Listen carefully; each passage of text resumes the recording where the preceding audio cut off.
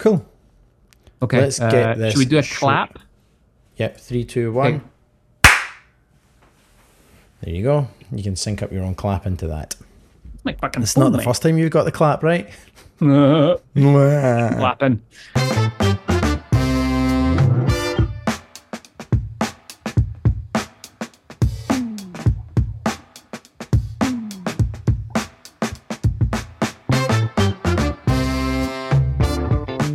Hello and welcome to another episode of Not Another Whiskey Podcast. I am your co-host, Nicholas Polacki, joined as always by the beautiful Mr. Mitch Bouchard. Mitch, say hello. Hello. Hello. Hello. This is the journey of Stories and Myths Part 2. Now, for those of you that are regular listeners, you'll know that not too long ago, almost a year ago actually, in fact, by the time this goes out, it'll be almost a year to the day that we did Stories and Myths Part 1, which was a really well-received, fun look at us going into some of the weird and wonderful things, some of the things that needed to be, maybe some truths that maybe needed to be dispelled a little bit, right, Mitch? And just got to experiment and talk about some of the cool things that we've seen in this industry, some of the cool people, some of the amazing stories and things that you hear along the journeys of visiting distilleries and things like that. And we thought it'd be a great opportunity to dive back in and do Stories and Myths Part 2. Mitch, how's your week been? Good, mate. Good. Yeah. I think the other point, I think you made it on the last episode as well, mate, that we're running out of content and subject matter. No, I said that you're running out of chat. That's a different thing from us running out of content. Story of my life, mate. Story of my life. All good, mate. Yeah, just been a busy week, getting ready to go on holiday. As we record this, I'm literally like a couple of hours away from switching down the laptop and going on holiday for a good couple of weeks. So I've got a couple of things planned. As I've mentioned before on the show, I'm going to go out to España and go to Jerez, drink some sherry. And we've agreed to record a wee episode. So you guys are going to be getting some information on sherry coming very soon on one of our episodes. So that's going to be exciting, mate. And just keeping warm up here in Speyside. That's been about it. What about you, buddy? What's been happening? No, funny you mentioned that. Did I ever tell you about this book that I got? This absolutely killer book on sherry. It's just called The Wine World's Best Kept Secret, Sherry with Cocktails and Recipes by Talia, and I'm going to butcher her last name because it's Italian and it's not far off the way that I would say Polacki, but I'm going to go with Biocchi. Sure. Who knows? Talia Biocchi, but it's a great book. I'll tell you what, it's a great book. Like it's just a really good synopsis of all things sherry and well worth picking up for all the sherry lovers out there. If you're wanting to go and get a book, this is by far one of the best that I've seen in the marketplace. So little shout out to Miss Talia. I don't know her personally. I've never met her, but like, killer book, man, killer book. We'll put that in the notes on the show at the end, and we'll get a little picture of that post up. Give it a plug. Yeah, honestly, I bought it before my last trip to Jerez, and I found it massively useful, just for understanding some of the things that I probably didn't know prior to walking in the door. Regardless of how many times you go into the place, it's always good to have like a really good book, and it's a nice easy read. Like, it's well written, it's fun to kind of pick up. As for what's going on here, Mitch, I'm looking out my office window. I have 9 inches of snow. We've just got are being hammered right now with the nor'easter, as they call them in the USA, but basically the whole northeast coast is getting slammed with some crazy weather patterns. So right in time for Valentine's Day, so we're recording this on the 13th, but right before Valentine's Day, we've got 9 inches of snow. I had to go out and actually knock snow off the trees to stop the branches from breaking and collapsing the trees down outside my house. Well, wild, what right? are you going to do for Valentine's Day? You want me to propose to you? I'm going to probably be shoveling snow. Shall we get on with this episode then? We shall get on with this episode, Mitch. So this is Stories and Myths Part 2. Do you want to kick things off and go over the first story, some fun things that people might not know or stories that you might want to share? Yeah, so I think the way we're going to run this is we're going to do a story each, and then we're going to do a myth each, and then we're going to drop in, I guess, the distillery. Why didn't we just do this? Exciting. Why do you need to tell people what's coming? Are they going to find out by the listening? Expectations, Nicholas. Oh, I want to do that. Look at you go. They might they might switch off right now. I don't know what's coming up. They're switching off for much more better reasons than whether or not they know what's coming later down the line. So can I finish, or are you going to Sure. interrupt me? Sorry. I really interrupted you as you were telling people, here's what you're about to hear, here's what I'm about to say, now I'm going to say it. So you guys have probably been on the edge of your seat with regards to the Drop the Distillery, or Guess the Distillery even, that we did last episode, I think it was. So we're gonna reveal that, and we're gonna do a new one as well, because Nicholas has got a new one, and we're gonna make it a bit harder, because I think that last one was quite easy. Then we go back to another couple of stories, another couple of myths, and we got a few jokes to finish off with. Oh, Couple of cheeky ones. Right. Let's kick this off though. My first story is something that's close to our heart, Nicholas, which is William Grant and Sons and the gentleman that we both met, Mr. Charlie Grant Gordon. Which, remember the time we met him in San Francisco after we'd been drinking a load of Snow Phoenix, and we were heading over to Alcatraz. He was on the boat. So, for those that don't know, Charlie Grant Gordon was instrumental in pushing William Grant and Sons forward. And one of the things that he did was, if you go back to the 60s, there was this gentleman's agreement, if you like, that whiskey companies wouldn't do any adverts on TV for whiskeys. And Charlie being the kind of maverick pioneer that he was, went against this, and he decided that he was going to do an advert for Grants, didn't care, put this advert on the TV. Diageo or DCL at the time saw this, and they weren't happy with him. So what they did was they basically threatened to increase the price of the grain whiskey that he was getting from them, or completely cut it off. So Charlie, was being Charlie, went, well, that doesn't matter. What I'll do is I'll create my own grain distillery. Some of you may know Girvan Distillery that exists within the William Grant and Sons portfolio. It's one of the biggest grain distilleries now in Scotland. I think it's around about 140 to 170 million litres of grain whiskey that's getting pumped out there every year. Unbelievable. So Charlie's idea was to build this grain distillery, and it would allow the company to be completely independent from DCL at the time. So he picked out the site. This is in 1963, and picked out the site. And within 6 months, Girvan was up and running. And this was a big part of Charlie, because what he did was he decided to buy a caravan. He lived on site. And the story goes that he had a bicycle and cycled around the site with bottles of Grant's whiskey that he gave to everyone working there to make them work faster. And the guys who were working there eventually got a little bit pissed off with this, obviously, got hold of his bicycle and welded it to the frame of the distillery. So kind of cool story in that it just shows how pioneering he was, how determined he was to build a grain distillery within a 6-month period. And I just love that fact that, you know, you can imagine the workers down in Glasgow or south of Glasgow just being like, screw this guy, let's get hold of his bike and weld it to the frame of the distillery. You know? Great story, mate. Great story. And your Charlie was just such a lovely guy as well, wasn't he? Like, amazing. Used to be parked out in the New York office, and you could go in and just, door was always open. You could go in no matter where you were in the business and go and say hello. And he always really appreciated people coming in and just sit down and giving them 5 minutes of banter. Big fan of the ambassadors as well. He sure was. Yeah. Speaking of big fans, I'm a big fan of Glenrothes Distillery. So the first kind of really cool myth that I wanted to talk about, a little legendary story, is a story of a gentleman that most people won't know unless have actually probably been up to Rothes, which is the gentleman named by Biawa Makalanga. Now, Biawa went by Byway. I'm guessing that was probably just a butchering of his name with people in Scotland that couldn't understand his original name.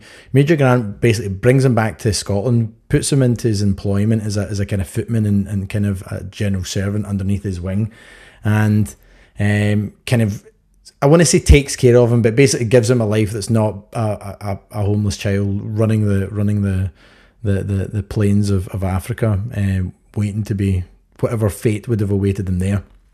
And as you can imagine, brings him to Scotland, and they start to spend a bit of time in Rothes.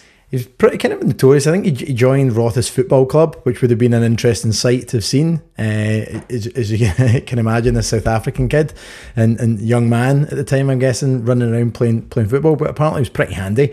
But the story goes that he's been laid to rest, and you can actually go and visit his graveside. If you go to Glenrothes Distillery, most of you, if you've heard this story before, will know that the Glenrothes Distillery is right in the middle of town, and there is a cemetery in the backyard of Glenrothes Distillery. That's why they call it the dead centre of town. But basically, boom, boom, boom.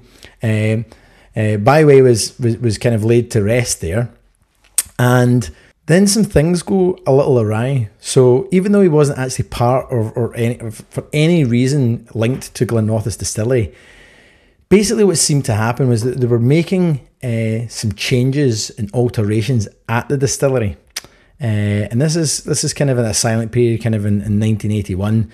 And they brought in this professor who was like, look, let's kind of go around and kind of change some of the ley lines and things like that.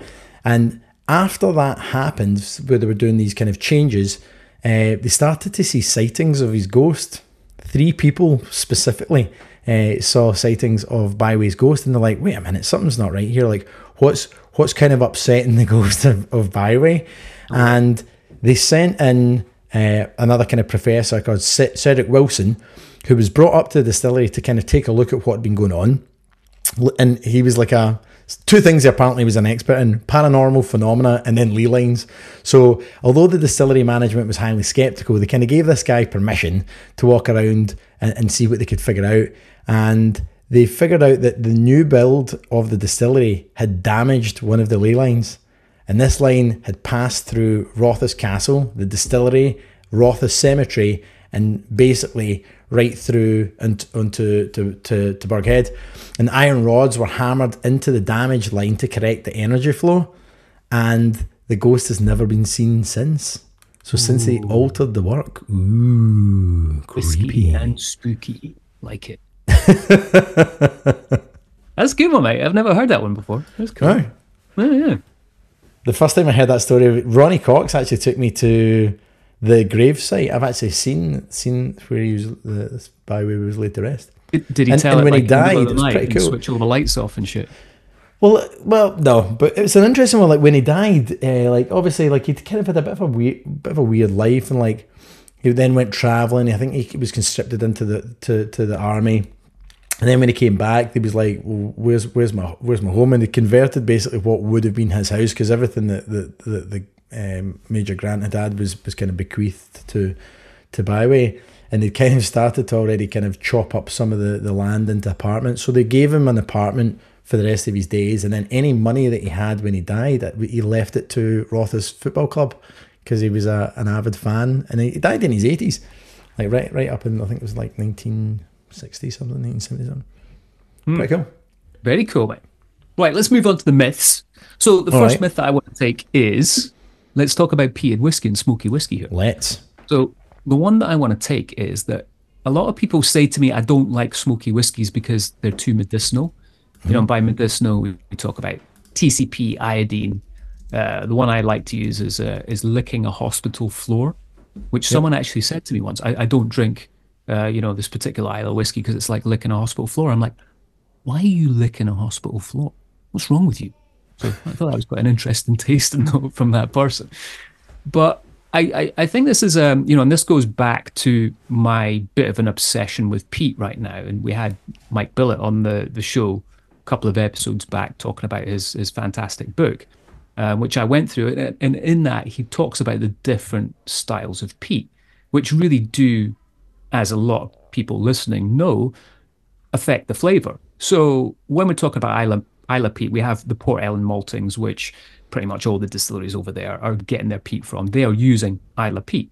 So let's think about this for a second. Islay, this small island on the west coast of Scotland, getting absolutely pummeled by the Atlantic for, let's say, 90% of the time, right? We've all been over to Islay. It's it can have nice days in the summer, don't get me wrong, but a lot of the time it's windy, it's raining. You get this sea climate that's going to be there, right? And that's going to be influenced by what happens within the soil.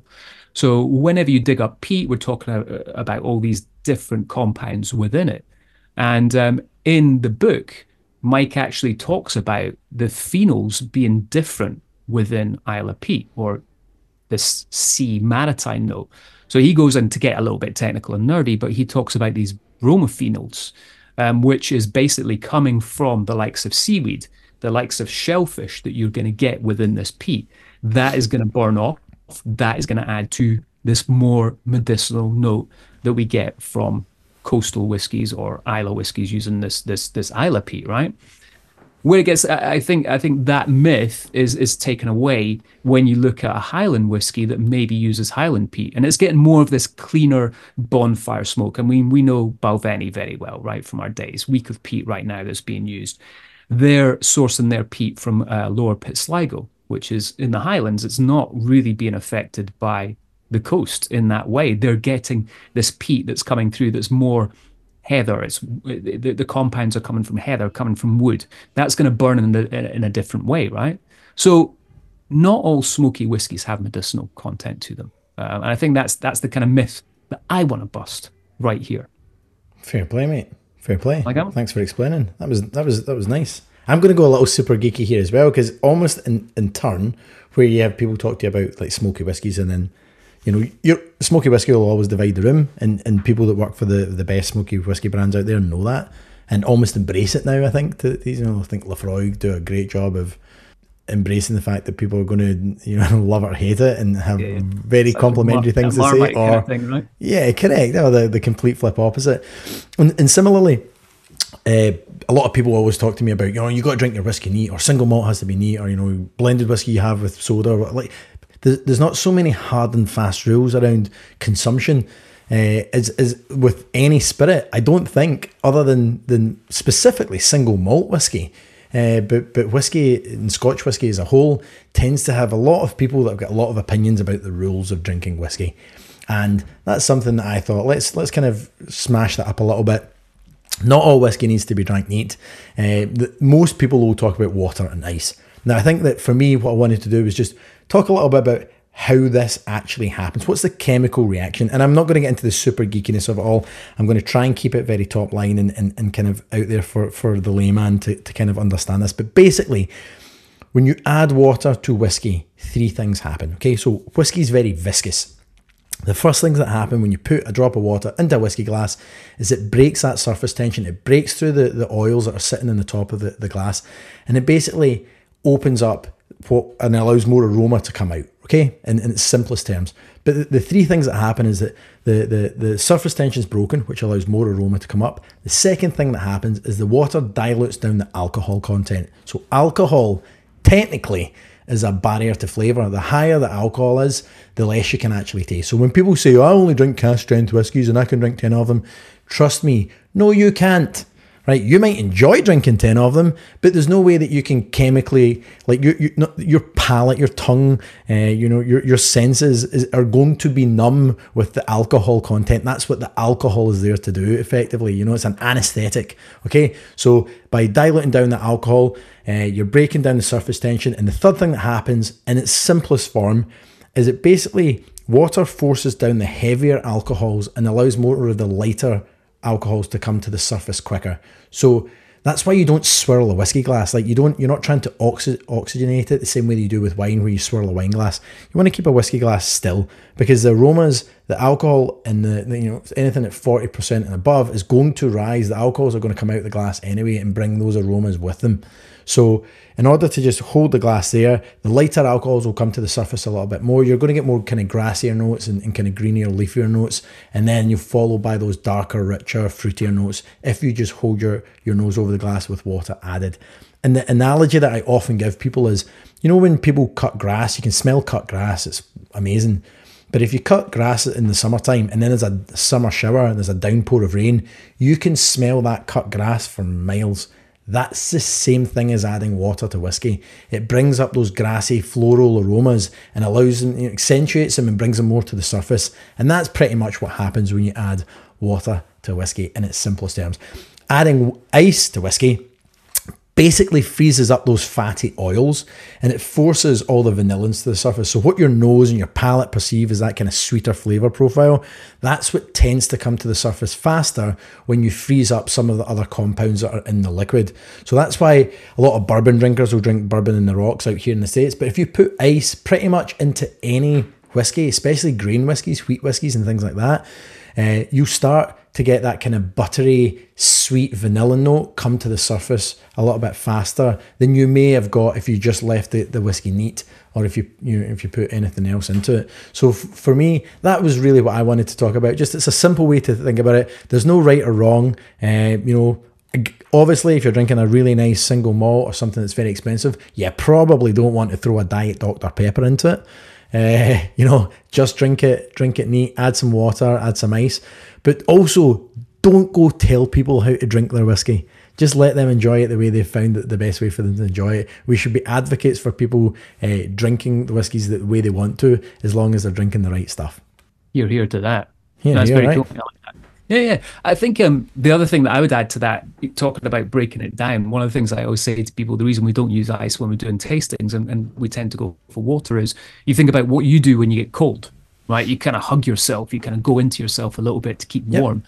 And that's my analogy for what happens to a whiskey when you chuck ice in it. It kind of goes into itself, it closes down. You don't get as many of those flavor compounds that you're talking about with water, right? Yeah, it just brings different flavors to the surface. So that's it. Like you're going to get a different experience no matter what. Yeah. Look at us getting all serious on this episode, mate. It's like we've grown up a little bit. Oof, I don't know about that. I'm standing up. Maybe that's what it is. Maybe I need to sit down again. I've got one of these standing desks, mate, which is quite nice. Get to stand here and talk instead of sitting. Fancy pants. No, it's old pants. That's what it is. No fancy. I'm getting old. I need to stretch. My sciatic nerve is giving me jip. Like, there you go. So, what else?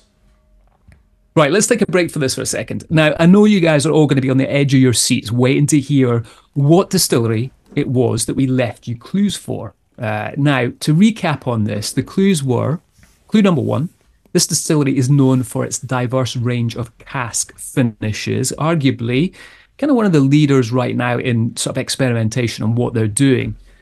Clue number 2, it went under a captivating rebirth in 2017, unlocking new dimensions to this dram, all done by a well-known whiskey personality.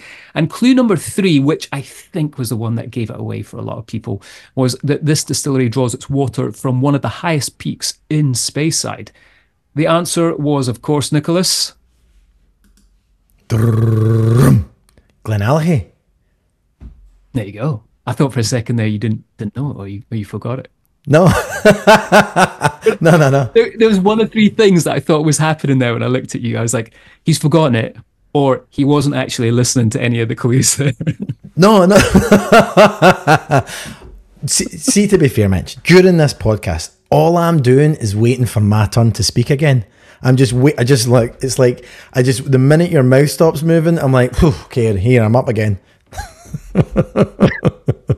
I don't even have you turned on my headphones. There, I can't even hear what you're saying. I don't even have you on in my headphones. I'm playing music in the background.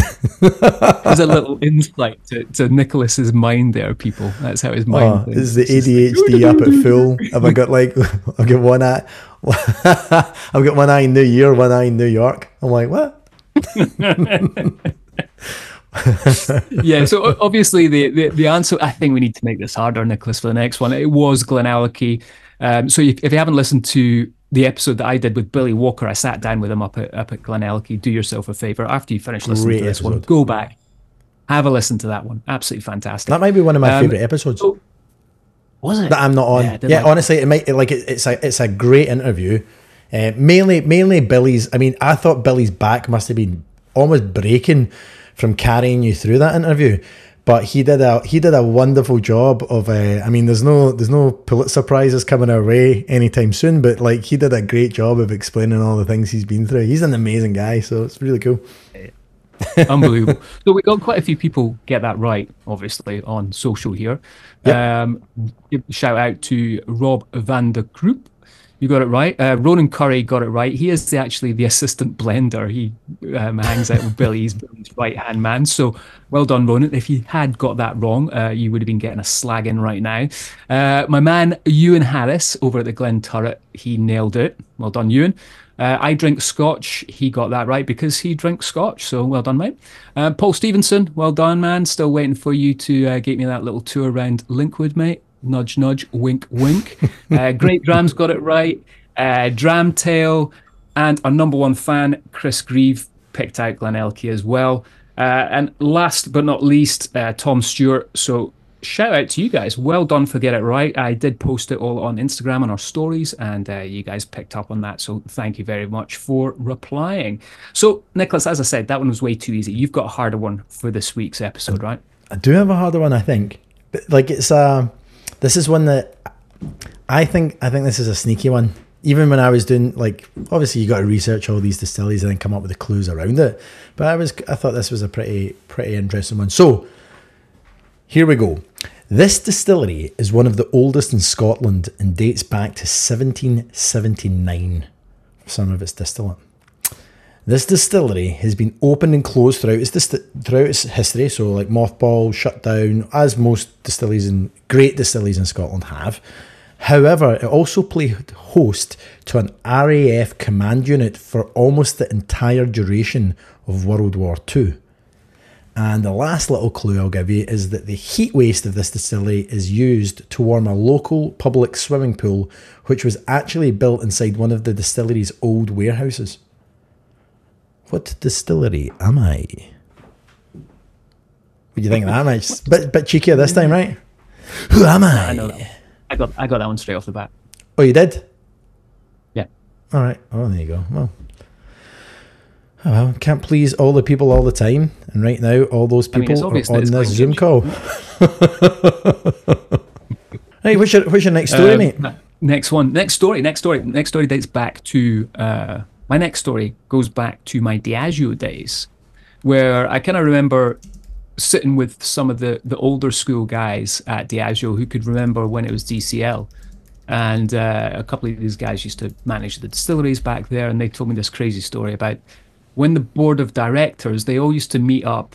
I can't remember if it was like quarterly or one time a year, but they would all meet up and these guys would have their favorite distilleries, right? And at the time, DCL had gardeners looking after the grounds at all the distilleries. You know, that was kind of a big deal, right? They had these amazing, and you look at, again, going back to Glenkinchie. Glenkinchie had a bowling green there, like an amazing garden. So they obviously had someone to tend to that. So when these board of directors got together, what they did was they all went on a fishing trip to decide what was going to happen. So before they went on the fishing trip, they would send someone out to all the distilleries to speak to the gardeners, to get the gardeners to get worms from the gardens. Those worms would then get put in a tub, marked as to which distillery they were, sent back to all the directors, and then they would use the worms, obviously, for their fishing trip. And whichever caught the biggest fish, that distillery got a prize. That's brilliant. And I just thought that's you know, you think about DCL at the time, you know, DCL then went on to become Diageo, but just so out there, so kind of wacky. And you can imagine them doing that with the amount of power and kind of money that they had at the time, going around and just collecting worms and chucking them out to see which caught the biggest fish. That's pretty cool. Crazy, right? I like that. Yeah. So on a very similar kind of weird and quirky strain, this is a good one actually. You might not know this. This is a story about Cork Distilleries Company. So Cork Distilleries Company is an obviously Irish whiskey. So we're deviating a little bit off our usual path here. But this was founded in 1867. Right, so 1867. Fast forward a little bit later, about 15 years later. So in 1882, they hired a guy from Cork called Paddy Flaherty. And he was basically a salesman, and he travelled to, his job was to go to all the pubs around Cork and basically market and brand Cork Distilleries Company Old Irish Whiskey, which was the name of the juice at the time. And basically, he was the ultimate brand ambassador. Like, this guy was a legend. Everywhere he went, everybody knew him, because one of the things he would do is go and buy rounds of drinks for customers. So you and I know, Mitch, we've done this all over the States together. You've done it all over the world. Like, one of the easiest ways to convert hearts and minds is to go and buy them a dram. If they're drinking something else, you buy them, you believe in your whiskey, buy them a dram, put it in the hand, let them taste it, and tell them why they should include drinking this. So this guy, Paddy Flaherty, was so good at it that the people who ran the bars and the restaurants in Cork completely forgot that they were supposed to be buying Cork Distilleries Company Old Irish Whiskey, which doesn't quite roll off the tongue, and they started to order cases of Paddy Flaherty's whiskey. So in 1912, his name had become so synonymous with this brand that they changed the company name of the whiskey to Paddy's Whiskey, and that's how you've got Paddy's Whiskey from Ireland now, because they just named it after the guy that was buying round after round and the ultimate brand ambassador, getting people to drink whiskey. So if you ever get a bottle of Paddy's, that's where the name comes from. That is cool. I did not know that one. It's a cool one, right? We need to do more stuff on Irish whiskey, actually. What was We that? don't talk about Irish whiskey enough. We don't talk about Irish whiskey enough. But Biggs the question, how did Redbreast get its name?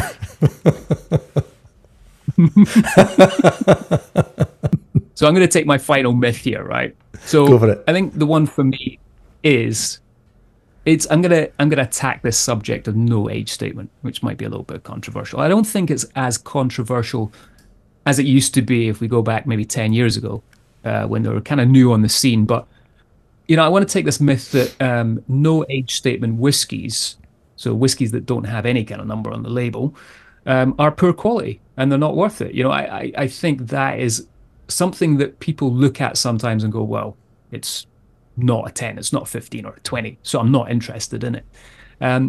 My whole stand on it is that no age statement whiskies can be absolutely fantastic as long as they're priced correctly. If they're not priced correctly and they're not tasting good, then yeah, okay, people have an argument there, let's say. But you talk to master blenders. I was just with one last week, mate, which I'm not allowed to talk about right now because it's all my secret squirrel stuff that I'm doing at the moment.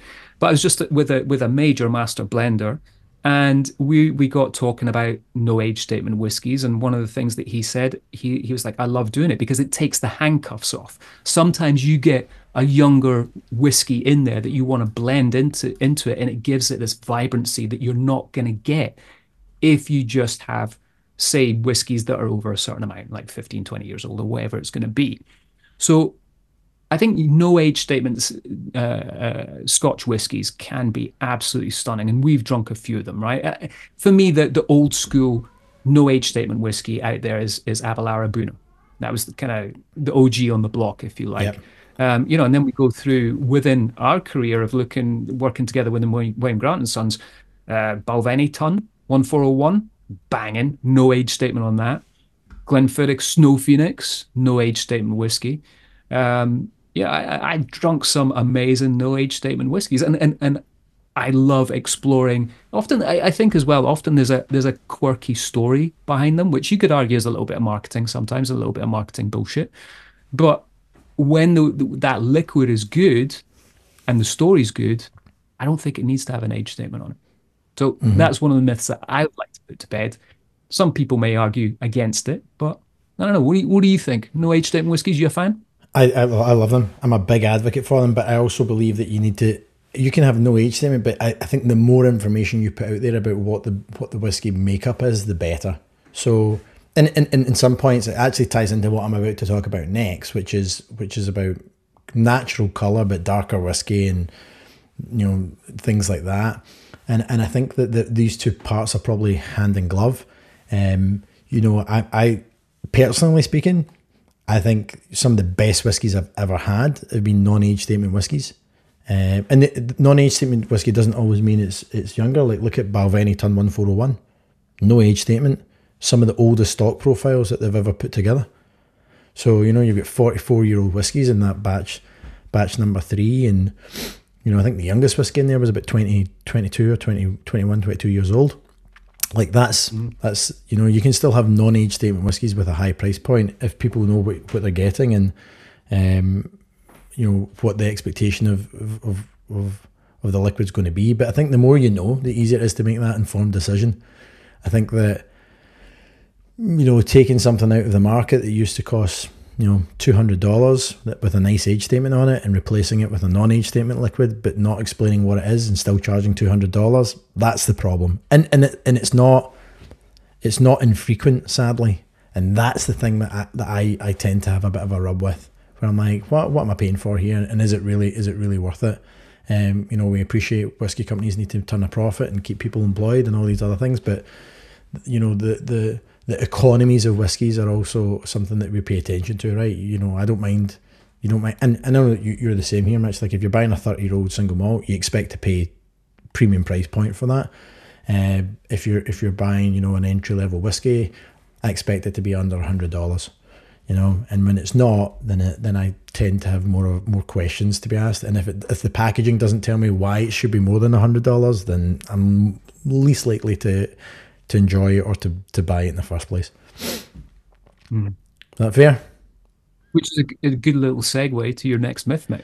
It is, which is darker whiskey means it's aged longer and tastes richer. And that's not always the case. First and foremost, I always say, and even old whiskey doesn't mean that you're going to get, even if it's got a 30-year-old age statement in it, it doesn't, all it tells you is the age. It doesn't tell you how good it is. So the quality of the barrel and the maturation are really going to help you understand that part of it. But also, and it's kind of my little bugbear, I like natural coloured whiskies because I don't need every whiskey to look like a mahogany table. I expect whiskey, and most people are really shocked when they go to a distillery and when you see what 12-year-old whiskey looks like when it comes out of a barrel. The majority of people are a little shocked of how light in colour it is. And it's not because it's light in colour, it's because they've kind of become a little bit brainwashed and expecting all these whiskies to be super, super dark. And the reality of that is because of E150A, otherwise known as spirit caramel. So spirit caramel is used fairly regularly in the Scotch whisky industry and in other world whiskies. It's not used particularly in America. Outside of bourbon can't have any of this added into it. But basically, it's a colouring agent. And the argument that's made by the Scotch whisky industry and some of the Japanese distilleries out there is that it's used to balance colour. So it's used for consistency. Bourbon barrels and sherry butts, every single barrel is completely unique. So they're going to impart different flavour profiles and compounds, but they're also almost always, the colour is always going to be different. Now, for my 2 cents, I feel like a really good master blender can create good colour using great wood, spending a bit of money on first fill sherry casks. You can really change the colour of a liquid by doing some things with the wood relatively quickly. So I'm not convinced that spirit caramel needs to be as important to our business as it has become. I think it's become a cheap way to darken down liquid quickly and gives brands the ability to say that that's it being consistent. For me, as an owner of Shibui, I specifically don't use caramel colouring, and I don't mind having light coloured whiskies for our entry level whiskies. We've got some super dark whiskies because that's what happens when you do stuff in Okinawa and you get this accelerated maturation. But I think that that's part of the joy. In fact, I even lean on guys like Billy Walker. He's got one of the best quotes on the Glenallachie website, which is, "We don't pursue absolute consistency.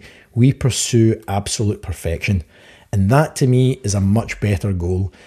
Is your whiskey exceptional? Cool. I don't mind if, from year to year, the colours are slightly different. If every expression that's released is fantastic, that's the whole point of whiskey. Like, I understand from a branding and marketing standpoint why that's a little bit more of a difficult conversation. But I think the consumer now, Mitch, is moving more and more into, I want no additives. Like, think of the tequila market. The tequila market 15 years ago was Cuervo Gold, a whole load of shit, a load of additives, and even now, if you think of things like, some of the other tequilas that have had astronomical scale, but they're very additive heavy, so they smell like vanilla juice and all these other things because they're just so heavily doctored. Now there's a massive wave of distilleries in Mexico having to change their liquid profiles because there's the complete backlash from the consumer of going, I don't want all this crap in me. Like, if I don't know that it's not natural, additive free is the standard now, where people are saying, you know, I want it to be additive free. I don't want it to taste like vanilla juice. I want it to taste like agave and Mexico and the earth and all the things. I feel like that with whiskey, and I specifically with Scotch whiskies and Japanese whiskies. I feel like, you know, I'm okay to get inconsistency in colour if I've got great quality and flavour. Because I've worked for brands in the past where I've tried their liquids as natural colour, and then I've tried them as caramel colouring. Now, technically, E150A doesn't change the flavour profile on massive batches of liquid that are being put together, and it really doesn't. But it's bitter. It's not sweet. It's not a sweet additive. It's a very, very bitter burnt sugar caramel colouring that's added in to darkened, and it works very efficiently. But to me, spend a bit of money in great quality wood, have a great talented master blender that's going to get the flavour profile right. The colour shouldn't be as important as it has become, and I'm hoping we're going to move away from that as an industry, and really that's up to the big brands to take the lead on that and say, actually, here's what the consumer should expect in order to have a natural colour whiskey across the board. What do you think of that? No, it's a good conversation. It's almost like another episode within the episode. It is. And I'd love to see it go away in Scotch whiskey. I know in American, when you're not allowed to use it over there. Not for bourbon, but for American single malt. Yeah, sorry, yeah. For bourbon, you're not allowed to use it. But yeah, I mean, I think everyone listens to the show is very aware of E150A and what it does. But I'd like to ask the average customer that's just casually drinking whiskey, are they aware of it? You know, probably not. And would they understand it if they saw differences on like a big whiskey that's out there, a big brand that had differences in both their 12-year-old? They would be wondering about that. So I still understand why it's used. I'm not justifying it. But yeah, I'd like to see it go away for sure. Anyway, mate, we're getting a bit serious here. Let's lighten the mood a little bit. Let's do some jokes to finish off with. So before we get into this though, mate, Eric, I think I might butcher your name here, Laterre, he actually wrote to us and said, sorry, Mitch, Nicholas won the round of the joke last episode. He was on fire that whole episode. I felt your pain throughout the whole show. Thank you, Eric, but also fuck you. So saying my joke wasn't as good as yours, but yeah, I felt my pain, yeah. Welcome to my world. So anyway, you want to start with the joke, or you want me to do the joke first? I'll kick things off, mate. In the short sweet, I'll a couple of good one-liners for you, right? Because I had a dream last night that I was actually cutting carrots with the Grim Reaper, dicing with death.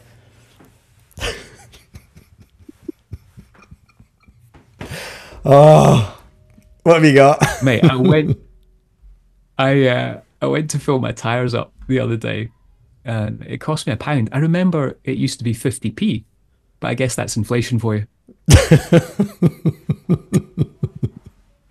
I like that one.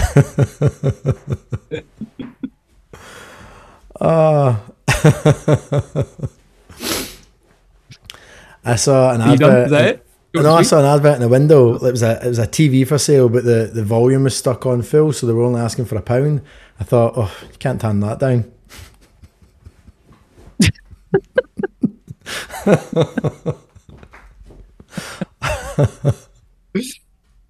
Right, on that note, I think are we done? That's that? Just one joke? Come on. What else have you got? I only got one this week. You know, I told this one. I'm going to tell you this story because this actually was funny. I was doing an event for a company called Aberdeen Asset Management. I was doing some of their burn suppers years ago. And in Canada, they've got one of their clients that came along was a whole table filled with Catholic nuns. And you know my jokes, mate. Like, I was like, one, I speak the King's English if the King had Tourette syndrome. So I'm swearing like a trooper and trying to like dial that back, first of all. And then secondly, like I've got all these Catholic nuns and I'm like, so I have to completely change my whole routine and jokes and banter. But I'm just like, how do I engage them? I thought, right, I've got a couple of jokes for them. I'm like, do you know what's unnatural in the eyes of God? And like, no. And I'm like, contact lenses.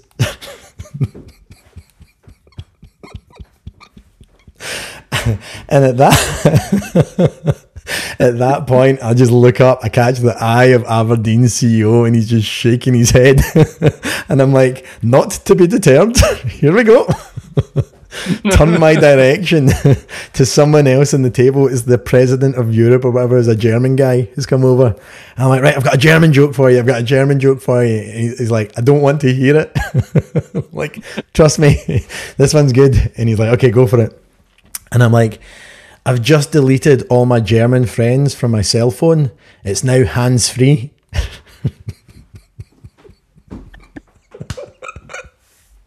To be fair, he did giggle. That's funny because... so let's rewind a little bit. Was that a real scenario? You did a tasting with a group of nuns? Uh-huh.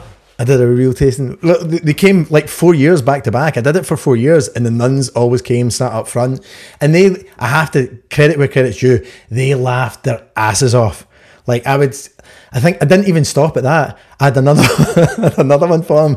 I was like that. I like Jesus, but he loves me, so it's awkward.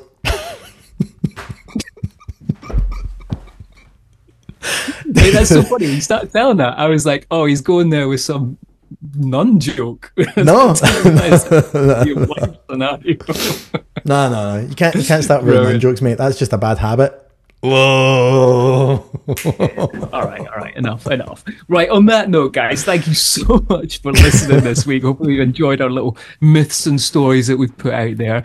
Excited to drop next week's episode, mate, because I went down to Tamdhu and sat down with a legend that is Sandy McIntyre, distillery manager. So we're going to be dropping that for a wee episode after this one. It's a good one. You're going to want to tune into that. But again, thank you so much for listening. As always, please do us a favor. Whatever you listen to, whatever platform you listen to, our wee show on, hit that subscribe button, interact with us on Instagram, Not Another Whiskey Podcast, all that great stuff. Really means a lot to the two of us to hear a lot from you guys and get some interaction. So until next time, my American Scottish friend, Slàinte mhath, and good to see you, brother. Cheers, brother. Take care, guys. Speak soon. Bye.